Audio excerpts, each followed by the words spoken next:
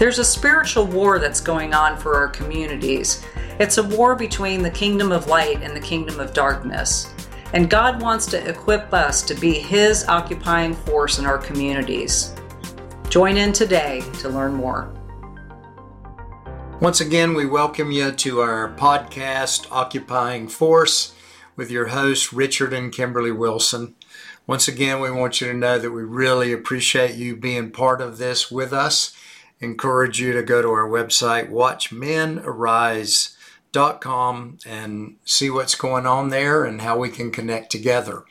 Today we're going to continue with the dialogue that we've been having from Mark chapter 16 and especially verse 17. And we've talked about casting demons out of your city and what that would look like. We've even given you some prayer points that, helps partner with God in seeing that take place. Today we're going to have some fun with this particular part where he says, they will speak with new tongues. Most of the time when you hear that mentioned, it'll immediately take you to Acts chapter 2. And so we want to go there for a minute and look at it. And you're familiar with it. It says, and they were all filled with the Holy Spirit and began to speak with other tongues as the Spirit was giving them utterance. And then it goes on to say, now there were Jews living in Jerusalem, devout men from every nation under heaven. You think God had something in mind that had to do with nations? It says, and when they heard this sound, the crowd came together and were bewildered because each one of them was hearing them speak in his own language, their own dialect, their own culture. In other words, this just wasn't about what we understand as speaking in tongues, and we believe in speaking in tongues. It is a heavenly language, and I believe in this time God's leading us into a whole new revelation where it becomes even more powerful. But when we look at it from the standpoint of what in the world would it had to do with city transformation, that's what we're going to have fun with today. And so it says, they were amazed and astonished and saying, why are not all these who speaking Galileans? And how is it that we each hear them in our own language to which we were born? So we see this supernatural thing taking place where these people are speaking in a language that they're not accustomed to. It's not from their own culture, so to speak. But all of a sudden, God does something, releases this language through them so that other people can understand it. And when they understand it, then it does something to their heart. It opens them up to something. Talk about culture changing. Yes. So are you ready to speak God's language? That language that has the power to transform culture? That language will need to be based on a kingdom worldview. And it's about how the worldview speaks into every sphere of culture.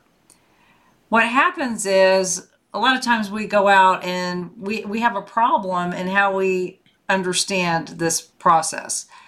There's a lack of connection with kingdom worldview outside of the four walls of the church. Or, there might be issues where there's not any schools that are teaching worldview, such as homeschooling private or public places or teaching kingdom worldview. We want to know where those places are. Are we teaching immigrants kingdom worldview and American history or your nation's history when they come into our nations? So our good friend Mark Belials, he says this way, he says, one way the body of Christ should measure her success is to the degree to which it speaks in new tongues, not just in one's prayer closet or church gatherings, but in the culture. So we're talking about learning a language that when we go out there is going to open up doors, not shut doors. It's going to build bridges, not blow up bridges. It's not going to be religious. It's going to be life-giving. It's going to be in such a way that the people that hear it want to hear more of it, not run from it. And so as we move through this today, so when Jesus spoke to the disciples about this sign of speaking in tongues, he instructed to them that this sign should be evident in their ministry as they spoke a new language of liberty among the nations. So these tongues we're talking about are literally a language of liberty, and we'll move forward in that. No, I remember the day I was liberated. I'm in church, and all of a sudden, God captured my heart. My eyes were awakened to His kingdom, and I started singing these songs in church. And I remember singing, "Anointing, fall on me." And I'd sing this song and let the power of the Holy Ghost fall on me. I didn't know what I was singing. I had no idea what these words meant, but I knew that there was something that was different about them than the culture that I had been living in. I had to learn a new language when I came into the Spirit-filled life in Jesus. And so, I mean, even with that terminology, if the world doesn't have a clue what we're saying, then how does it make a connection? And this is not new to you. Those of you that are listening, we're talking about, well, we don't want to talk Christianese, so to speak. But we're talking about now going up to another whole level, a supernatural level of being able to hear what it is that God's saying that will then be a language that will cause people to want to know more. Christians are used by God as effective communicators of a message quite different from the world's expression of culture. And so we believe this new language is given to the body of Christ so that nations can be liberated, so that nations can find themselves walking into that place of liberty. So when God's truths are declared by the body of Christ into the culture, people are united to do good, and the forces of evil at work in the marketplace of ideas are defeated. You know, we see that how America was formed when they came together and they began to use God's language in forming the Constitution. It developed an understanding that didn't allow demonic forces to come in and be part of the government. Now that shifted over the generations because of our interpretations of words, and a corrupt language structure has come in and caused bad interpretation to exist. If you see that from a biblical standpoint, then the words that come from God are eternal words. The words that come from God carry authority and power. The words that come from God will be words that are not evil, but they are good, and they are for the bringing about of His great love for people. So you got to understand that. We're not just talking about a natural skills in language. What we're talking about is a supernatural ability to hear what God's saying, carrying the substance of His heart for what He's saying, that then when those things are released at the right moment in time, it will bring about the same effects that happened in Acts chapter 2. Because those people from all those different nations were absolutely struck by it, and what they were hearing was about the mighty works of God. And it wasn't just words. It was what the words were carrying, and then those people were drawn to it. And they were drawn to it in such a way that they wanted interpretation for what was being said. And of course, Peter gave that to them.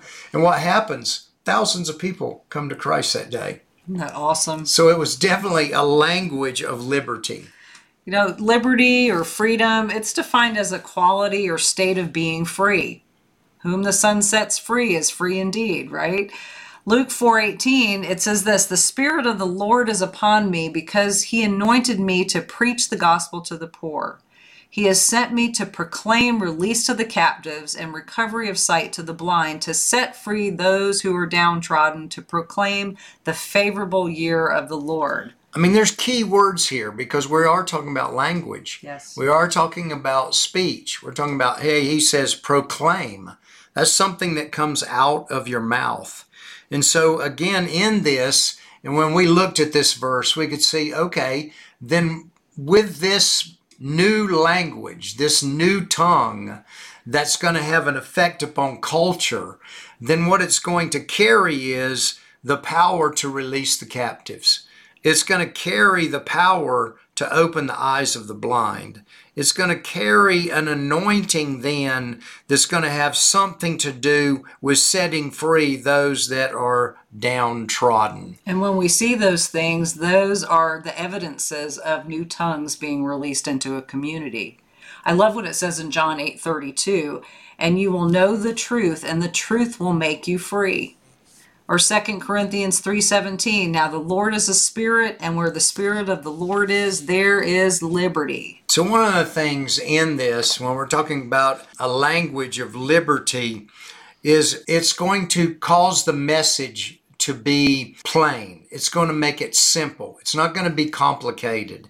It's going to be clear. Making the kingdom worldview message plain in a language that anyone can appreciate transforms nations. Now think about that for a minute. In other words, when you lay it out, when this language is laid out, then when people see it and what they can see that brings, which will be for the good of all people, they're going to say, oh, wait a minute, I've been thinking wrongly, because it'll bring forth ideas and solutions that they haven't thought about before. So sometimes when it comes to that, which what we call Christianity or biblical worldview, they immediately cut us off. Chapter and verse. It's like it just slams a door. But when you can speak a language that carries then the substance of God and draws out a plan that people can recognize, well, wait a minute, things are going to be better because of this. Things are going to open doors for whatever it is that they're looking for. Then they're going to say, okay, I want to hear more. So true. So true. You know, it's one thing for us to capture the language of liberty and be able to release it, but we need to be able to also teach the following generations how to do that as well. And so let's talk about next generation education and whose responsibility that is. You know, ultimately, it's the parents' responsibility to train their children in the way that they should go. And with that, we are to teach them how to speak the gospel, how to understand what God's principles are, and how to release that moral ethic and those words of life into the communities that they live in. So one thing in this time that we're living in, it needs to be very clear. Nowhere in Scripture does it say civil government or anybody else has responsibility for your children. It is you. It is a God-given stewardship, a mandate for us as parents that children are a gift to us. And if they're a gift to us, then we need to be willing to make whatever changes need to be made so that we can give them what it is that they need. Again, it's easy for us to talk about the failures. It's easy for us to recognize we haven't done a good job, but we're in a brand new place. God's up to something big, and so we've got to be willing to say, okay, God, whatever I don't know about biblical worldview, I'm ready to learn. I'm ready to make it part of my life. Another way of educating the next generation is through various options. And one of those is through homeschooling, through Christian schools. Let's talk about public schools for a moment. If the Bible teaches that it's the responsibility of parents and not of government to train children, then should Christians give any support to the idea of government-supported public schools? It's a very loaded question and can be quite controversial with some people. The public school's role is to help parents fulfill their task of training their children. They are not supposed to be the sole educators. So when you hear that statement, it's important. So as parents then, yes, we can determine this is a safe place for our children to be, and they're going to then teach the children what it is that we know from the Scriptures that they're going to be taught. If they're going to be taught anything that is opposite of the Scriptures, we've got to be willing to pull them out and then come up with another plan. Now, I recognize when we say homeschooling, lots of times parents can say, I can't do that. Another thing with homeschooling is what we say homeschooling co-ops. There's homeschooling co-ops everywhere where you become a working voluntary force with each other to help with our children together. It becomes iron sharpening iron. So don't say you just can't do it. Look for ways that God can help open up to accomplish what it is that God wants to accomplish. I'm going to read a quote out of a book by Os Guinness. It's called A Free People's Suicide. We'll have a link for it in our show notes if you go to Occupying Force on cpnshows.com, and you can get a link to order that book or order it off Amazon. But here's what Oz said. He said, America's sustainable freedom depends on an ongoing double transmission of American ideals from generation to generation. One essential handover has to take place between the older generation and the younger generation through public education. The other essential handover has to take place between those who have been in America longer, for few Americans are true natives, and those who are new arrivals as part of the process of immigration and integration. So that brings us to our third point that we want to talk about in speaking new tongues, and that has to do with citizen education. And with this, as Oz had mentioned in his quote, there's been a breakdown in the transmission of American values. And we need to be aware that there's culture wars that are going on. And really, culture wars are America's second freedom war. It's a struggle for the soul of our nation, and it's deep and it's important. And this clash, it's between two rival understandings of freedom. One side, the views are traditional, they're grounded in Jewish and Christian views, and they're locked in battle with a modern secularist view of freedom championed as progressive. Education has to move beyond instruction and skills to education and character, ideals too, as well as loyalties, and thus to be a moral force for character building and nation forming. So you as a parent, when you grab hold of this and you begin building this language in your family, and you recognize, we could even say, you're building the culture of heaven in your family. And so you're not going to let just anybody come into your house and completely take that language, take that culture, and take it off another direction. It's part of even the protection of our children. And so if we recognize, no, wait a minute, they're hearing things that are completely moving them off that place of stewardship that we have as parents, and so we're going to say no to it. It doesn't mean that you don't welcome people into your home, but in welcoming and being hospitable to them, you're inviting them into your culture and to be part of your culture. Now, they can be people from a totally different culture, but you're not going to let them come in your place that you're responsible for and completely take over that culture. Now, if you can hear what we're saying today, in terms of even we're talking about new tongues or new language, we talk about immigration. There are people that are flooding into our country, not just our country, other nations, and nothing is being done to even educate them on who America really is, who Canada really is, who Peru really is. If they're just opening the doors and inviting them in without any kind of saying, this is who we are, this is where we stand, then we are absolutely missing the mark. So when we talk about this with civil education, we need to have these things in writing. We need to literally have it there to the point that then when they come in, then they agree to it. They sign and say, I'm coming into America, but this is the foundation of America. This is what America stands for. We agree, and we're not going to try to take it off into another place. Let's just be honest. And we're not anti-Muslim, but you understand a Muslim has no nationality except to their belief, which is totally contrary to our belief.